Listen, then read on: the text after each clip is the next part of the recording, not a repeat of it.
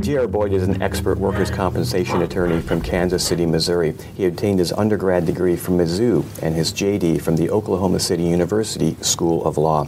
He is also the president of the Workers' Injury Law and Advocacy Group, and we'll learn more about that shortly. J.R. was elected managing partner of his law firm, Boyd and Kenter, and now J.R. Boyd. Thank you, Mike. Thank you for having me here. Great to see you. Good to see you as well, my friend. Thanks for being here. Now, you're from Kansas City. I'm from Nashville, Tennessee. Which city has the best barbecue? That's kind of a softball question. It's always going to be Kansas City, without a question. I'm not sure I can argue with you on that one. Well, most people wouldn't, so I've got a little bit of expertise, as my waistline would show.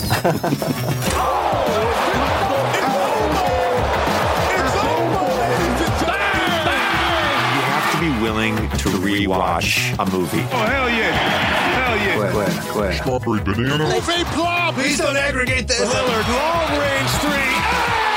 Their defense is atrocious. I'm sort of the rock star. Right on the cowboy. People, TISO is the official watch of the NBA. Everybody who listens to this podcast knows how I feel about aggregation. I'm oddly intrigued by neck tattoos. We love China. We love playing there. It comes a dunk. Shut up and listen. You think you're better than me? I think actually, guys, we'll call this a new episode. I think we're probably going to devote maybe even a full episode to just the party. I really do think that's possible. So yes. All for it. Yeah, I'm just going to mark this in the audio that... Sure. Hit the slate. Yep. All right, so let's talk And we're about, back. Let's talk about this holiday party. Let's do it. Who wants to take us through it? We have all the time in the world here, so I want no stone to go unturned. So we open here on this saxophone, player. Let's talk about this band.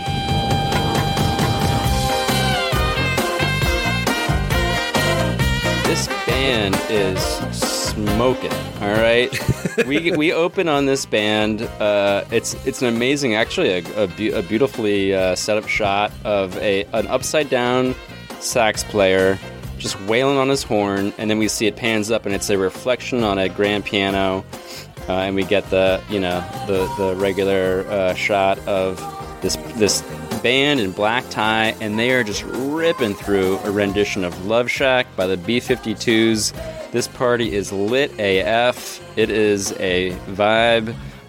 Later on, they transition into a little Lenny Kravitz. It ain't over till it's over. Mm-hmm. Just amazing, top-notch, phenomenal song selection. And these guys are wailing. This party, clearly they spared no expense.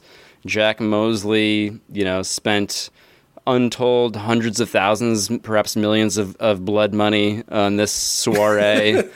Absolutely. Bombs are being dropped overseas as these assholes sip their eggnog. Yes. Do not think about what blood built this. Several non-governmental terrorist organizations have been armed to pay for this party. Ben, all I could think of when I see this saxophone player, it was driving me crazy. Does the name G.E. Smith mean anything to you guys? It does indeed. Of course. It's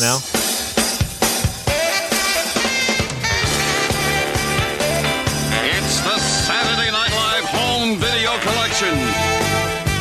Now you can enjoy all the classic moments and your favorite characters with a show that gave you a reason to stay home on Saturday night. It's Saturday night every night on Home Video.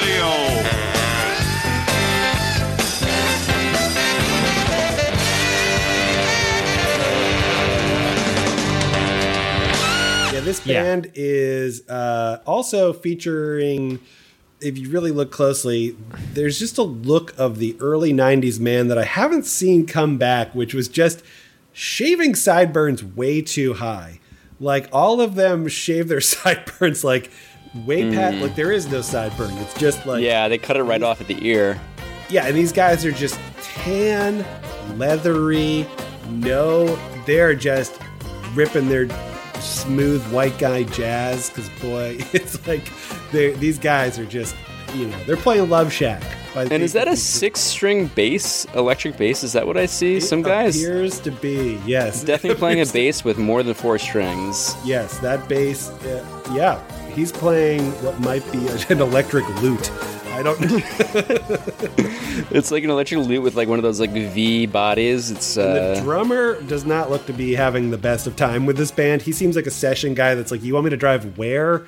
Yeah. I'm living You're paying in me New how York much? City. You want me All to go to right. Greenwich. I'll be there. I want to go out to Greenwich to play for some hoity-toity crowd, but people are into it, and You're paying me $20K? Okay, yeah, I'll skip my New Year's party. I'll be there. And this is the first time where I see that we are getting the glimpse of Doug Dorsey class traitor. He goes from just a scene before wearing a worker's right shirt to I am now in a tuxedo, bumping shoulders with the upper echelon class of America. Each of these people have done things that you can't imagine for their fortune. Who are the Bilderberg Group? And why do they meet every year? What do they talk about?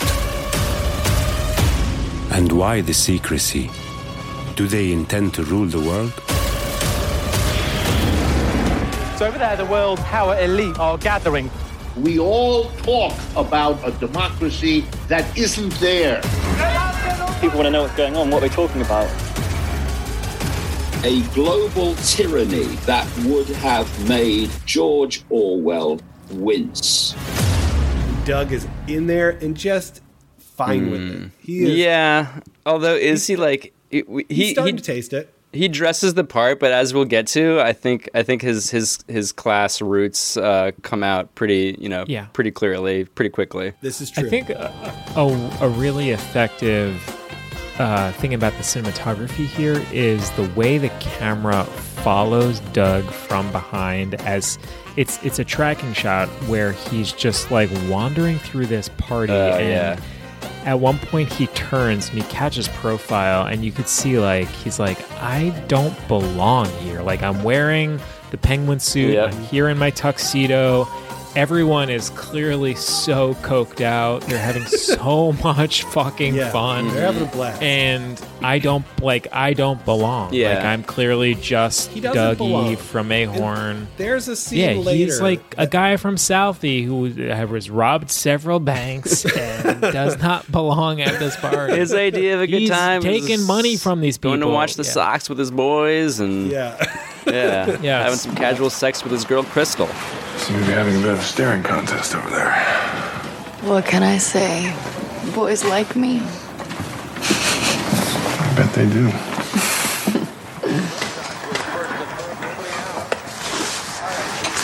I was at a bar one night, right? And there was this guy there who was going around to all the ladies and telling them that he was judging a hugging contest. Some of them actually bought it, right? So he throws his arms around them, rubs their back, grabs their ass. Charming. So finally I get sick of it, and I go up to this guy, and then I tell him that I am judging a face-punching contest. Oh, I'd have punched him myself.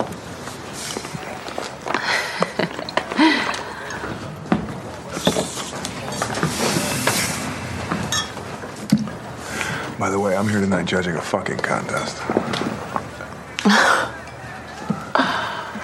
What are you doing down here? Slumming? I work for the FBI. Me too. That's town crossover.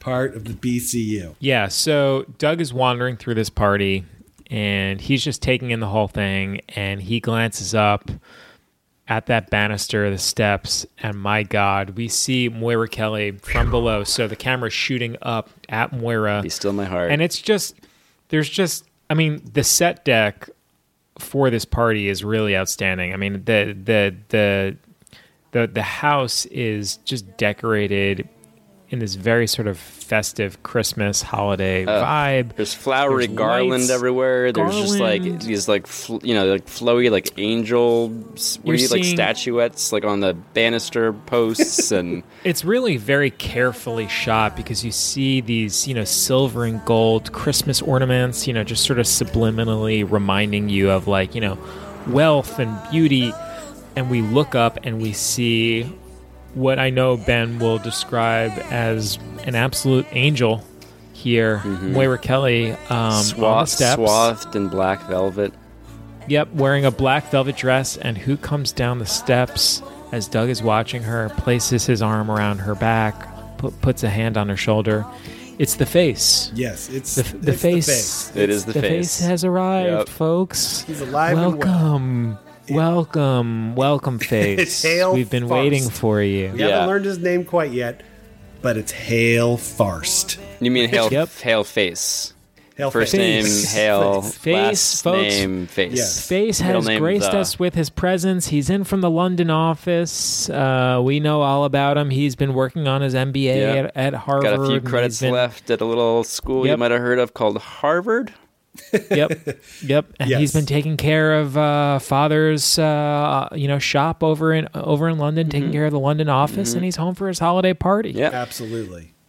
And he's there in the bow tie, the tuxedo, and he looks the part. He looks the part. Yeah, he's extremely white, extremely blonde haired.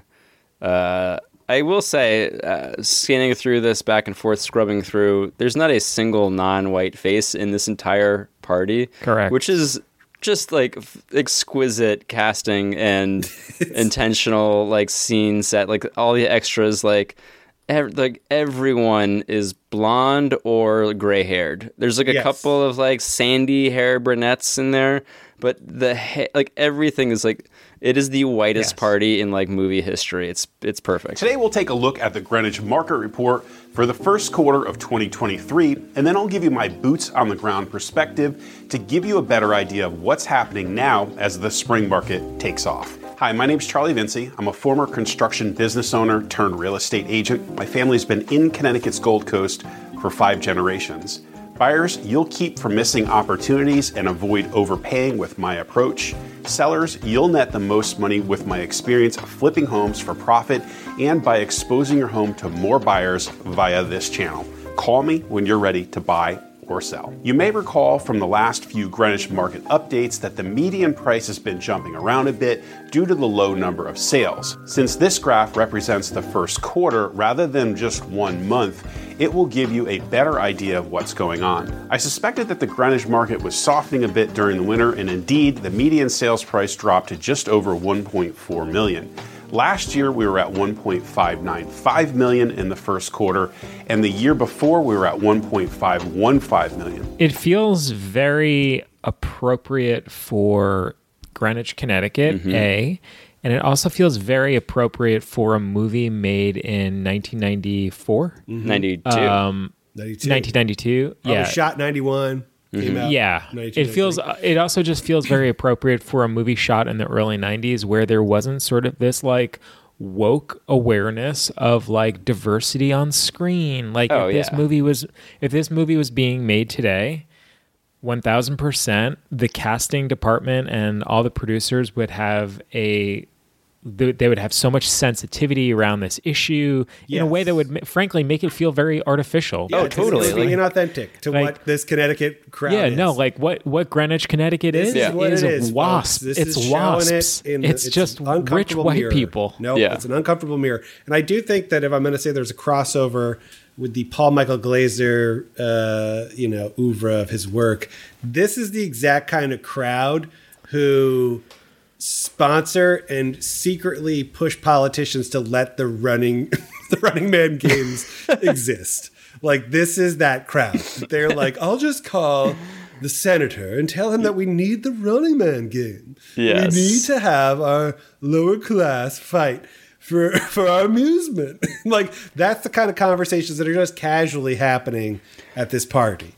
I need to rewatch The Running Man before our next recording session, but I have a strong hunch that there are parallels between this film and The Running Man. He said our next recording session. I need to rewatch The Running Man before our next recording session. You can't keep getting away with it!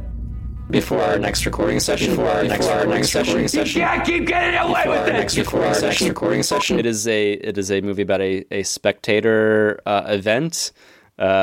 with competitors wearing spandex under roving spotlights, with a lot of class elements involved. If I'm not mistaken, the movie opens on a construction site.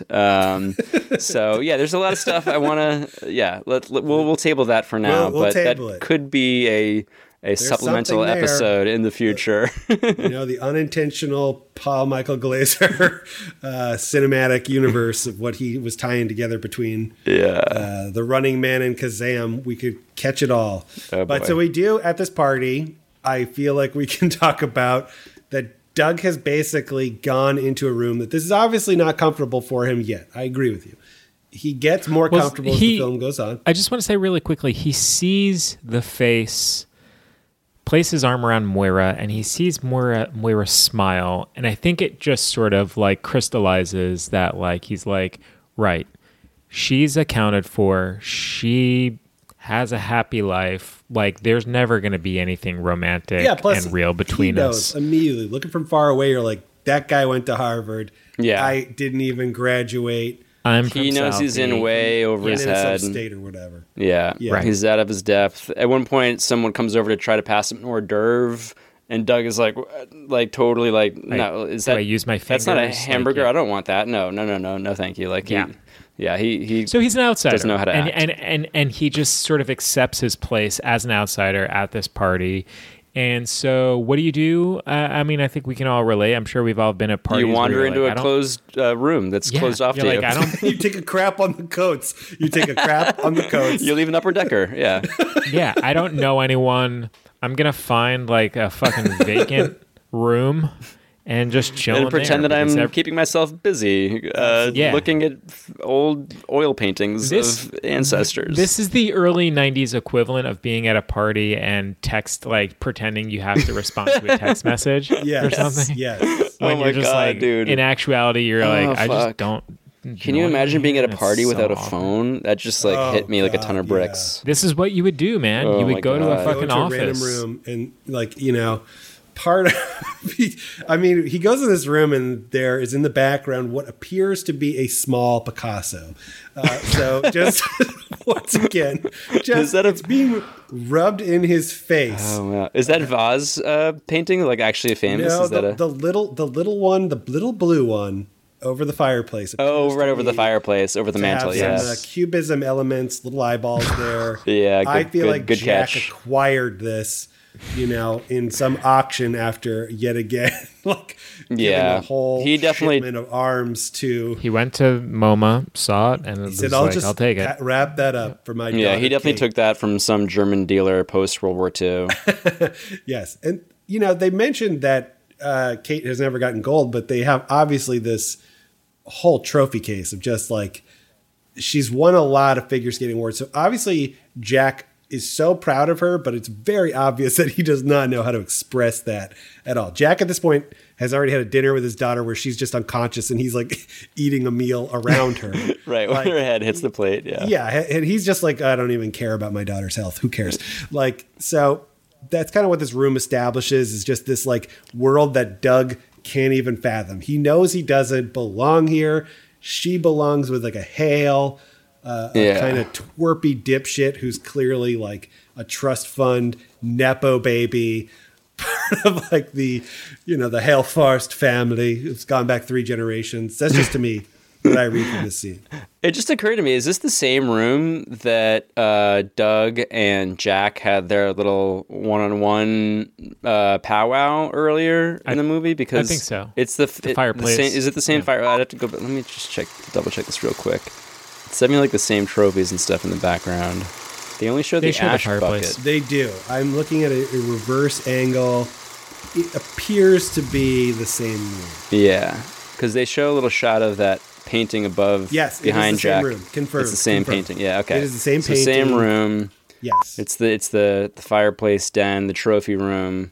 Yes. But yeah, the fact that there's all those other trophies displayed, but like the biggest, most prominent thing in the room is the giant empty box where the gold medal is supposed to go. So like in a room that is designed to be like a tribute to Kate and all of his daughter's like athletic achievements, like the thing that he like reserves the most space for is a giant empty box reminding her of what she has not won.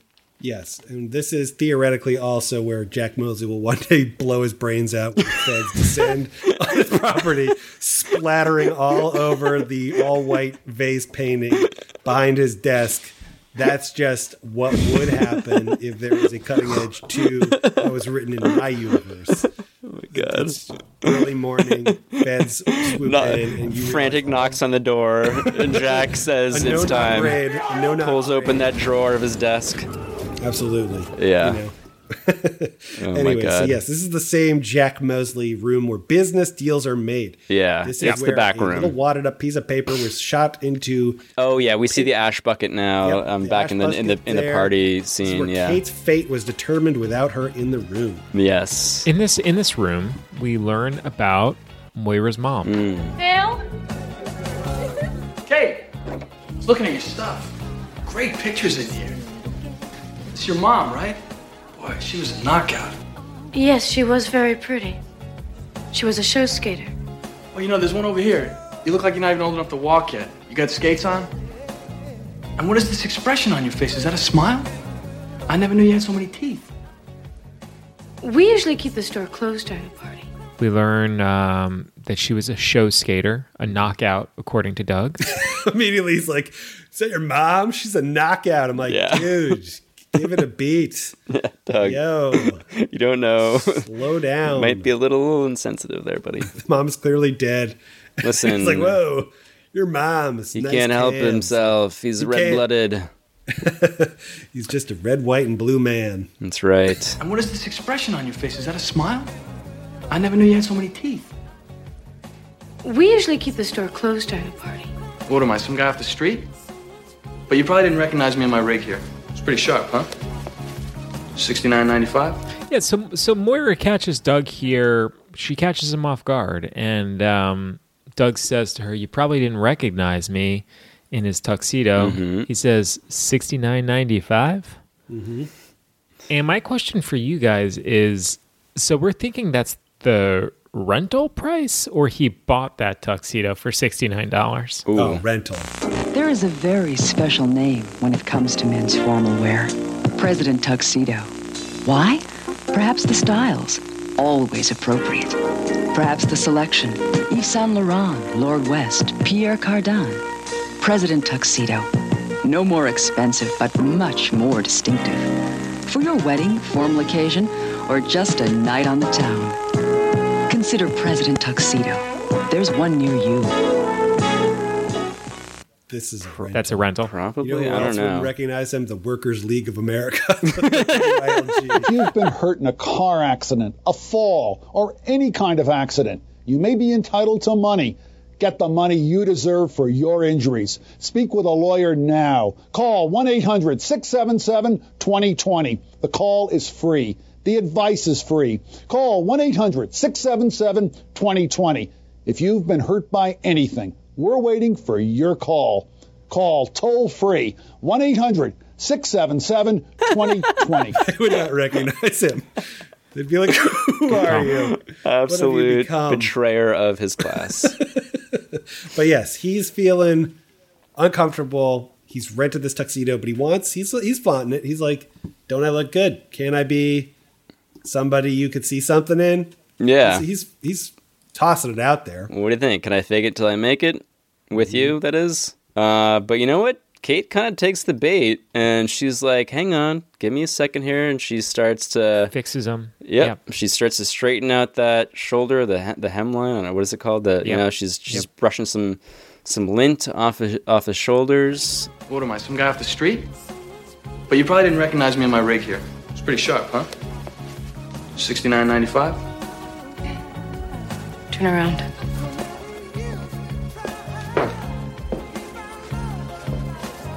What are you doing? Turn around.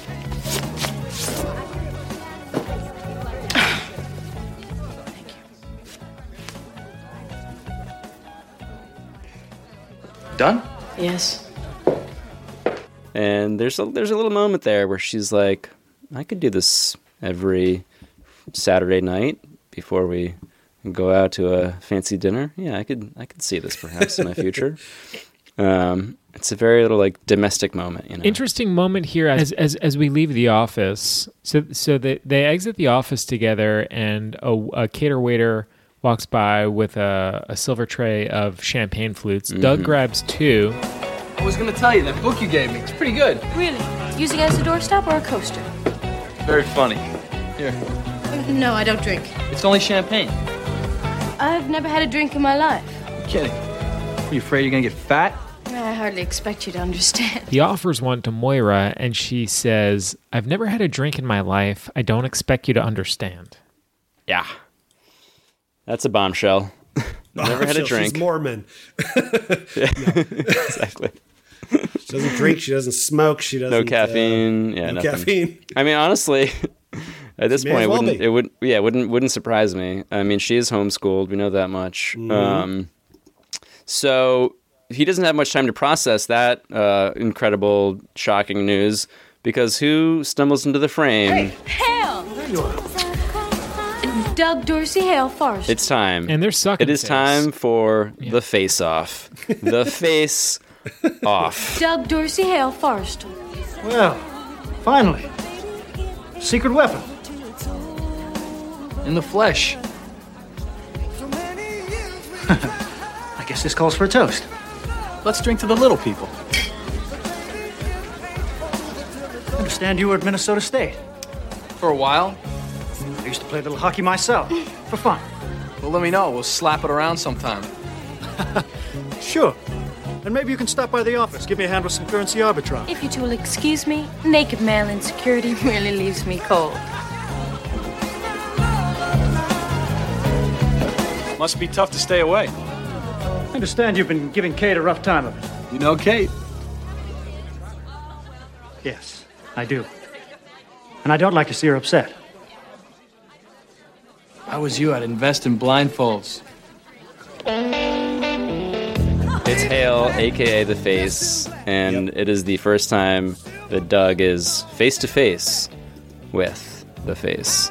With this man who goes by the name of Hale Forrest. Hale a Face.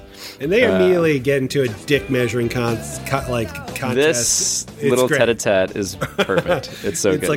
It's like a classic, I feel like we've all been here in this scenario where you have to play it polite, but you're definitely swinging dicks around. Oh, yeah. There's some passive-aggressive class trash being thrown around right from the jump. Yep. That's where Hale says, "Oh, this party calls for a little toast," and Doug says, "Let's drink to the little people fighting for the WILG." Yes. Doug comes out drink swinging. to the little people. Let's drink to the little people. In your face, Mr. Hale Harvard. claims, "Oh, I heard you played hockey. I played a little bit of hockey myself." And Doug is like, "Well, we should slap it around a little. Invite me out there. Let's slap it around a little." So now he's like basically... slap it around a little is something I've never heard describing hockey. Hockey, yeah. So, slap it around. Slap it around. Let's slap it around. Just a little dick fight here. The disdain, the disgust is just like dripping out of Doug's pores right now. The face represents like everything that Doug despises deep down in his bones. Yeah. He represents all that he hates most in life. Which of course is why he later becomes a bank robber in Charleston to get revenge on exactly these types of people. We're fucked if we see a helicopter, we're fucked if we see SWAT. We see a cruiser, stop, take out the engine blocks, keep moving. No one needs to get hurt. Now these guards like to test you though. They want to get hurt for $10 an hour, don't get in the way. Absolutely. Let's go. How hard you work, they'll never accept you. They just won't. Yep. So Hale also mentions that, you should come to my office, play some law business, and do arbitrage, or whatever the fuck. He says some shit that you're like, you snooty little bitch. Like, you just want to punch him and break his stupid sniveling nose so bad. I want to grab his head and just shake it until I break it off. And Moira recognizes what is happening. She's no dummy. She sees these boys are getting into a peacock contest. Oh, yeah. You know. So a lot of stuff transpires at this party, and before it gets away from me, I think it's sort of a seminal point in the film, and I want to put forward this theory that I have, and we can sort of meditate and stew on this throughout the, our talking about the scene and the rest of the film. But here's what I'm thinking and seeing and hearing about this scene. I'm curious where you guys fall on this. So increasingly, I think this movie is about two lovers from opposite sides of the tracks. Sort of a common tried and true narrative, right? Whether it's Romeo and Juliet, Gone with the Wind, The Notebook, Wuthering Heights, sure. Exactly. Great Expectations. I haven't read it in a while. I don't remember. I'm like Doug. To me... You don't have a leather-bound edition, Christian? No, if I don't have pictures, I ain't reading it. So, to me, an essential sort of fundamental question of this film is basically whether a rich woman, or really just like a rich person, can fall in love with a pauper. So it's basically like, can a princess actually fall in love with a frog? Yes. It's basically the story of the Frog Prince. I don't know if you guys are familiar with that fable. Sure. Quite familiar. But and Doug this is basically Beauty and the Beast. This is a classic love story, right? The cutting edge is suddenly in the conversation with some of the all-time great love tales. Yeah. And this party ends with literally sparks flying. Like they're basically like, oh shit, do we love one another? And as that's happening, it's New Year's, everyone's counting down, and there's literally like sparklers that appear to be, I hope they're outside from a fire safety concern. But if that mansion burned down, do you think Jack Nicholson would feel anything? No. Buy a new one tomorrow. Yeah. That's the kind of... I'm sure he would make millions off of the insurance. They are very much inside having this sparkler fight. So, yeah, sparks are flying. What's wild is that while it's like classically a love story, it's also sort of a classic sports story in that it's really a story. It's the story of the underdog. It's really a story about whether or not a washed-up, has-been hockey player can score, can win the love, can catch the fancy of one of figure skating's top prospects. And so that, to me, those narratives really crystallize here at the party. Yeah. That, it's a love story about class, people from opposite sides of the tracks. And it also must be mentioned at this sparkler scene that Doug, every lady in the party is essentially sexually assaulting Doug. I'm just going to say it. Everybody is like, oh no, we're gonna go. We're gonna get there. We're not there yet. We're not gonna get. we're not there yet. You gotta be patient with that's a little foreshadowing. I know. You want to just rush through everything here, but we're gonna take our time. Just a cretin who wants to just do it. Get the action. Just jam it through and move on. The other thing I just want to flag. I just want to call it out now because I'm not sure it's been explicitly brought up yet in this record. Is that at this point, so we're about 40 minutes into the movie, this is effectively the pajama party from With Honors. Yes. Effectively, yes. Doug meets called? the face. Hold on, what's the name of the party? I actually have that film on my desktop. 1 second. Monty! Where's he? Is he upstairs? Time for the links? Great, I'm ready. Oh, I'm sorry, Jeff. I just couldn't worm another one out of them. Hello? For you, Lord Montague. That's okay. Monty's a monk. He'll take me as his date. Sorry, Jeff. I've already got a date. You do? Yeah. Taking Simon.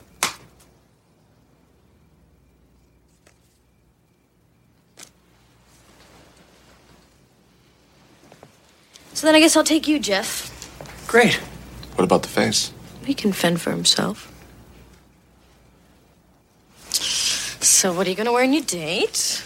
Oh, well, I don't know, because my evening gown hasn't come back from the cleaners yet. Why, honey, hasn't anyone told you Lynx is a pajama party?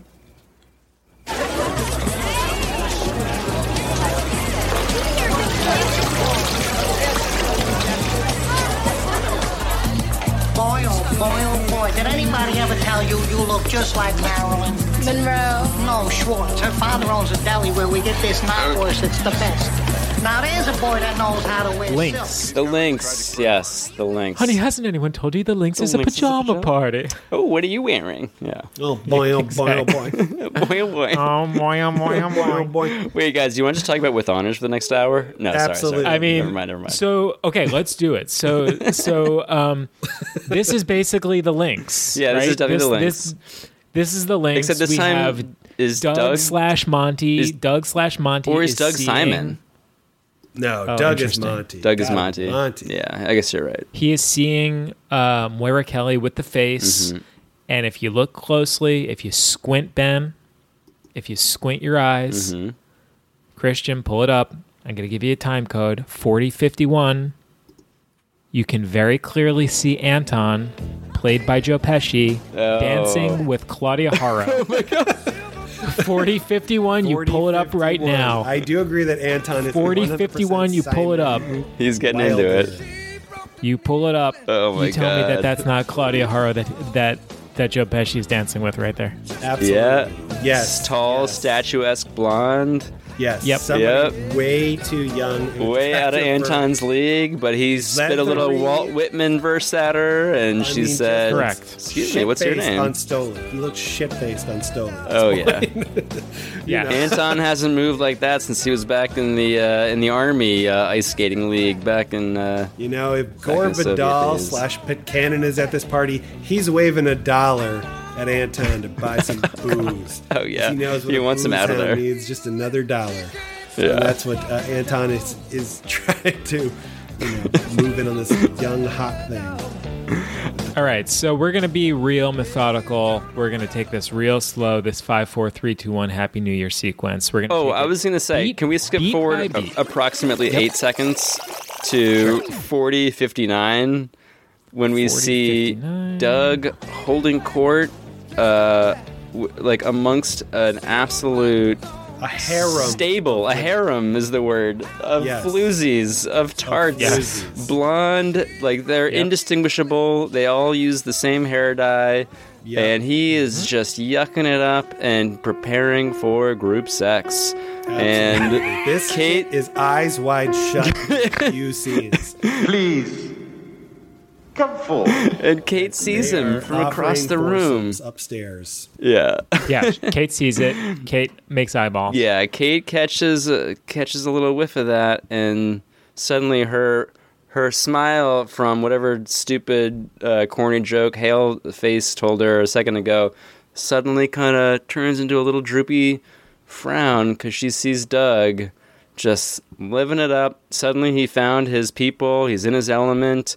And well, now the shoe is on the other foot, because this was Doug just a minute ago. Yeah. When he saw the face, put his hand on Moira's back. Doug, you could see it. The blood rushed out of his face. Oh my God! He ran was to so another room to hide. He was so humiliated. He tucked his tail and ran. His soul left his body. The only thing he could think to do was go hide in an office.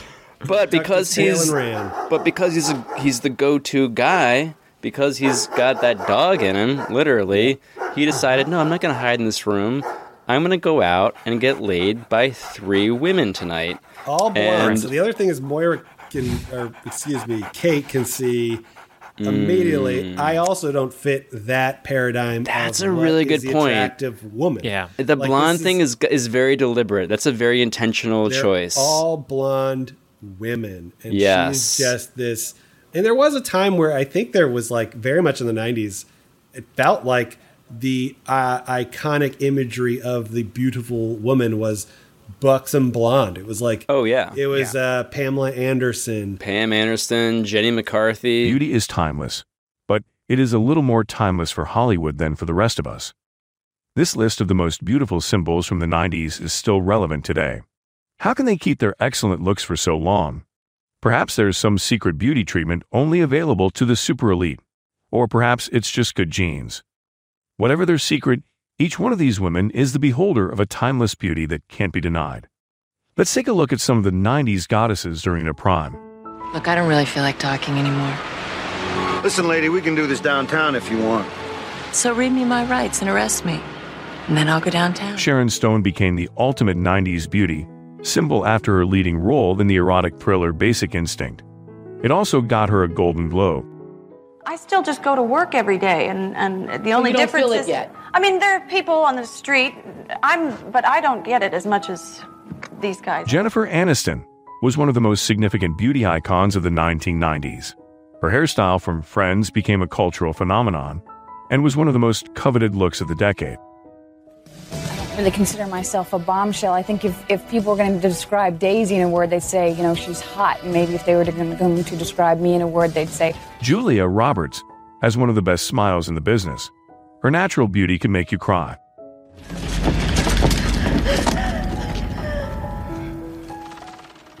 Oh, what's that? How can you feel about your boy the way you do and sell drugs? Cocaine. It is cocaine, isn't it? Well, it was. But not anymore. No. Michelle Pfeiffer's exceptional bone structure made her a unique beauty, even though she did her best to avoid being typecast as the pretty girl and pursued more interesting roles. Yeah, it was a hugely great experience. I mean, the idea of the experience with Kevin and Larry and this script and everything and working... Meg Ryan was queen of the 90s rom-coms. Her quirky style, the natural beauty, made for an incredibly charming package. It was hard for me to do just because I got really bad headache and I have a bad neck from all those Aerosmith videos. Alicia Silverstone is an actress who teleports you straight back to 1995. She played the romantic lead in movies like The Crush and Clueless, but it was probably her appearance in Aerosmith's video for Cryin' that made her the ultimate girl next door. The Jenna Jamesons, like Jenna McCarthy, like all these people were blonde was like to be beautiful, and then people that were brunettes were perceived as less beautiful. They were like the nerdy, awkward ones. Let's take it a step further. Blondes had all the fun. Blondes were... Yeah. It was blondes were like supermodels. Mm-hmm. And brunettes were... It was just like a different class of person. Yeah. Yes. There was definitely a class element. Absolutely. Yeah. Blondes had the fun. I might just drop a little foreshadowing. Also... kind of relates to the Tanya Harding, Nancy Kerrigan dynamic. Very much so. Just gonna drop that in. Not going any further for now. Okay. Yeah. Let's talk about this 5, 4, 3, 2, 1 Happy New Year sequence. So we're all holding sparklers, folks. We know how this works. 5, 4, 3, 2, 1. 5, 4, 3, 2,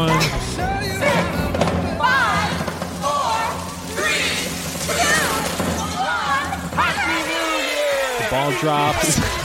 We all scream Happy New Year, right? I think technically we start at 10, Chris. Yeah. It starts at 10? I think traditionally usually when the ball... These people are too busy cutting deals that affect the common man to even count from 10. At 10 to 5, they're basically saying no more workers' rights. We got to make it. We got to go. Oh, we got to go. 5, 4, 3, 2, 1. Sparklers are So we're all flashing. holding sparklers. It's very...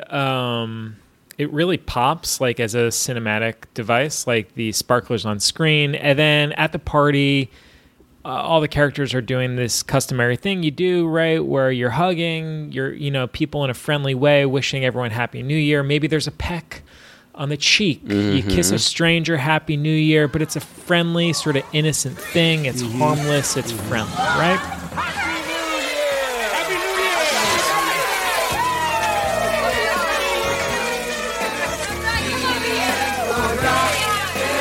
So let's walk through this here. So we have, some harmless hugging and kissing, and then we have Moira's dad. Yes. Let's start with Moira's dad. Because very tellingly, that is the first embrace that she has. It's not with her fiance. No, not fiance at this point. Boyfriend. I'm sorry, not to get too far ahead of ourselves. Just boyfriend. But it's not a Hale/face that she touches or hugs first. Or touches her, yeah. Her father. So the first person to Daddy grab her. The first person to grab her is her daddy, and he proceeds 4121. You'll find it. I am already there, Chris. I am already there. Literally don't need to tell me. Already absolutely the exact thought he was going in for an open mouth kiss. Dude. But he proceeds to lift his daughter and twirl her in the air and very calmly very clearly wants to kiss her on the lips. The camera cuts away before you see what happens. Yeah, no, he has we don't clearly see him romantic put her down. intentions. And they lock eyes. There's a lift and a spin, and then a kind of like a laugh, and Kate brings her head back and to like look at him in his face, and you're she's like kind of not sure. Usually what's when gonna you, happen next. Yeah, you guys have hugged people in the past. You hug, and then you separate, right? But this is a hug and then a pull back while still embraced. So usually when you do that, you're like, it's awkward and undeniably sexual to be hugging someone and have your head back and looking at them. Well, because the next thing that happens is a kiss. Yes, but also take it a step further. So if you hug someone, you're chest to chest, and then you pull away. Yeah. The thing that's still connected is your waist. Correct. Your pelvic area. Yes. Is sort of smushed together, right? Also your chest. I see this scene differently. I see that Jack Mosley's capable of hoisting his daughter in the air. That man's a partner. He could have been a partner. He can hoist her up. He can get her up in the air. He is only 40 years old. He's still in his prime. He's still in his prime. He's the only one that can actually control Kate. He's the only person it's that she alarming listens to. how young and old the Rocketeer is at this point. Yeah. But let's keep going. So she kisses Hale. We see some general, happy, traditional New Year's Eve smooching, pecks on the cheek. Wait, hold on. You're moving way too fast. No way, not possible. So we have a Doug. it's possible. Doug kisses. I'll take this. We're taking this person by person. Kiss by Christian. kiss. That's just the way this is going. We're going kiss by That's kiss. just the podcast. This is. So Doug kisses a blonde on the lips. Yes. And then he kisses another woman. Yes, that's where I'm at the same sequence. What I'm saying is it turns into there's some common pecks on the cheek, and then it cuts to what looks like Caligula. Just a sea of arms around Doug, wrapping Doug up. That it's just this bacchanalia happening at Doug's corner of the room of just blonde women. Yeah, it is 3 sirens over here who are calling Doug to the rocks. They're literally pulling him off of other women to get a piece of him. He's being ripped to shreds by these sirens, these women who it is a Saturnalia. It is absolute debauchery. Absolutely. So Moira passionately kisses her boyfriend in the face, and then we have Anton. Anton gets a little taste. Yeah. Anton ain't no fun if kisses the an homies can't have none. Yep, Anton kisses an old lady. He kisses an old person, and that's good for him. And then to this point, it's all fairly kosher, right? It's all innocent enough. And then we see Doug and the blonde woman that he was speaking with earlier, and now they are making out. Yes, they are making out. Then another blonde that he's been flirting with pulls him away. Mm-hmm. She wants to... Guys, can you imagine making out with one woman and being ripped away from that woman by another woman who wants to make out with you? Yeah. I mean, this man was temporarily being pursued by 20-plus hockey teams. He's got the goods. They call him the Minnesota Machine. Yep. the Mayhorn of in more ways than one. Yes. So we see a hug here between Moira and Anton. They have a friendly hug. I honestly think we have assessed this scene more than people looked at the Zapruder tape. I'm just saying that JFK's assassination had less eyeballs going frame by frame as we are on this New Year's Eve party scene. It's building to a penultimate moment. And so Doug is being spun from person to person, right? Everyone wants a turn. Doug's Everyone wants dizzy to make at out this with point. him. He's like... He is playing tonsil hockey. He doesn't even know with where everyone. he is anymore. He's playing tonsil hockey. I love it. Even the old lady pulls him in for a smooch. He consents, right? Dude. He's totally fine with it. He does consent. He sees her. She grabs him. He does not pull away. And let's just say she shoots her shot. That old lady. Yep. Yeah. Cougar in the midst. Yeah. And then, guys, we have it. We have Doug and Moira, and they are face to face. And this is going. They've gone down. They've gone down the line. Yes, they've gone down their respective lines, and now it is It is just them. They are suddenly face to face. And this is basically the movie Face Off with Nicolas Cage. Yeah.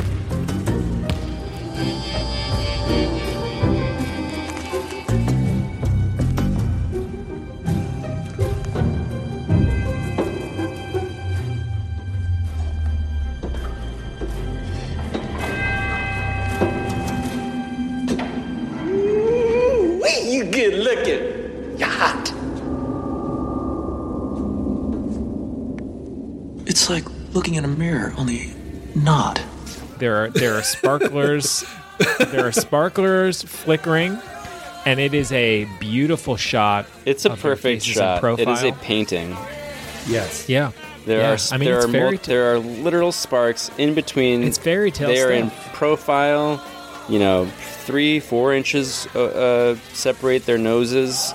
And their eyes are locked. They're gazing into each other's eyes, thinking sparks are will we? literally flying. Yeah. Will we do And, this or won't we do this? At this point, young boys in the 90s were like, wait a minute, have I been tricked into watching a rom-com? And that was happening also. This was like, wait a minute, I thought this was a hockey movie, just a skating movie. And this is really no, we're watching a rom. It's not And even yet, a com at this point, it's just rom. And yet, I don't feel. Did you guys ever see, Chris? You might be more familiar as a hoops head. The movie Forget Paris with Billy Crystal. Oh yeah. All right, here we go. Dan Marley will inbound the basketball. The Suns, one possession from elimination. They're going wild here in Phoenix. Kevin Johnson takes it, moves to the right side. Johnson setting it up, looking for Barkley. We're down to 6 as Barkley angles for the shot. Barkley to his left. Barkley checking the clock. Barkley with the release. Yes, it's all over. Charles Barkley has put the Phoenix Suns in the NBA Finals, the most dramatic victory in the history of the Suns franchise. No basket. The shot was after the buzzer. Game's over. Are you crazy? No, Charles. Are you crazy? Charles, you didn't get it off. You were late. You're wrong. It was late. You got it off. Didn't get it off, Ted. You got it off. Late. He did get it off. You're wrong. You're wrong. You did not get it off. That is total bullshit. Hey, watch yourself. Jack called it total bullshit. You were late. You are terrible. Jack called it good. I don't need any help. Ask for help. No help. You didn't get it off. Watch your language, Charles. You want to play next game? Watch yourself, Charles. You want to play next? Watch yourself. That's it. No basket. Game's over. I don't want to protect you, but I have to. That was, I saw ads for it on TV, and there were real NBA players in it. So I paid or asked my parents to pay for a ticket so I could go see that movie in the theater. I saw it, and I was furious. I was sold a bill of goods. There were three scenes with Billy Crystal as an NBA referee, and Larry Johnson was in there, and I don't fucking remember Karl Malone. And then the rest of the movie was an absolute dog shit fucking slog of a terrible, it was for your parents. Terrible rom-com. It was a movie for your parents that they tricked kids into watching. The wool was pulled over my eyes. That sensation did not occur when I watched this film. No, that's why I was like, so I good. thought I was It's getting into a sports great film. movie, and suddenly I'm feeling emotions I had never felt as a 10, 11-year-old boy. I'm suddenly realizing, wait a second, do I believe in romance? It awoke something in me that I really, and not in a way that I was upset about at all. No, I agree. The film is basically begging these two characters at this point to make out. And once again, what does the filmmaker employ? Slow motion. Mm-hmm. Time is slowing down. The frame rate is dropping. They're looking deep into each other's eyes.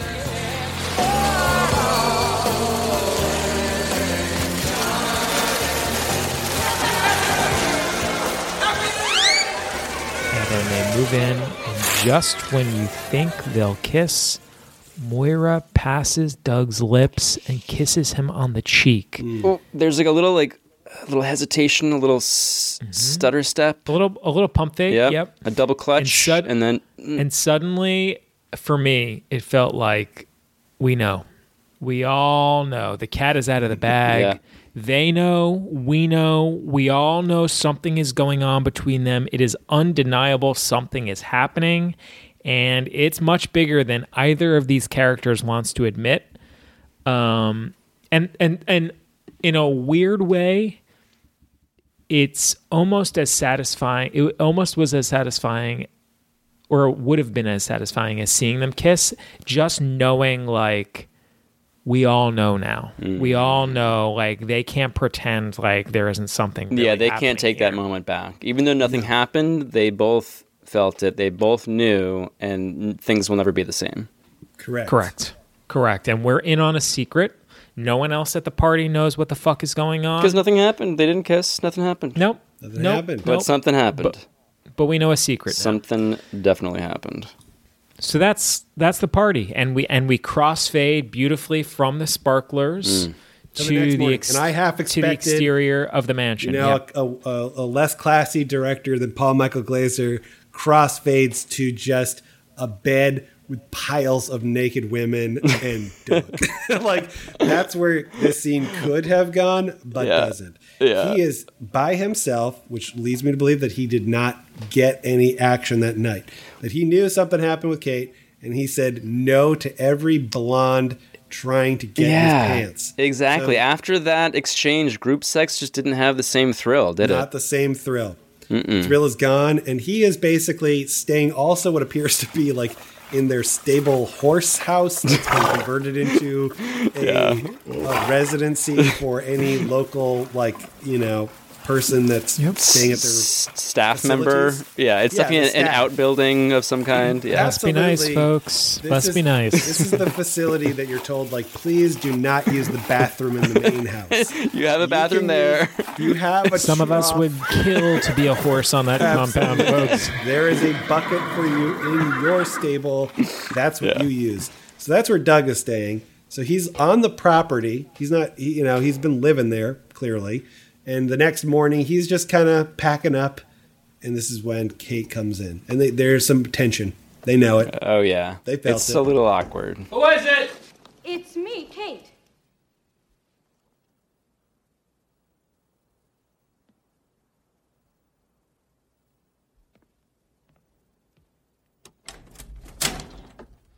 Hi.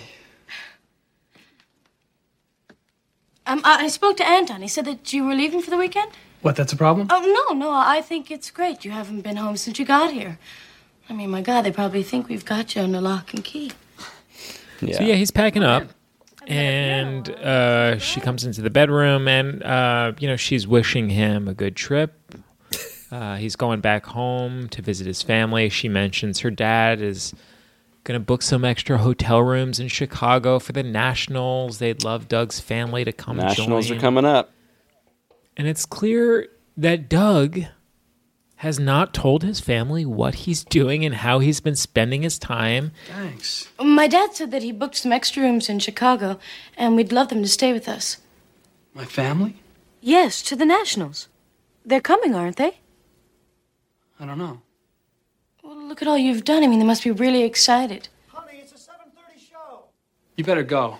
Why wouldn't they come? They'll come. They're coming. Hale's waiting. Well, how do you know they're going to come if you haven't told them? I'm going to tell them.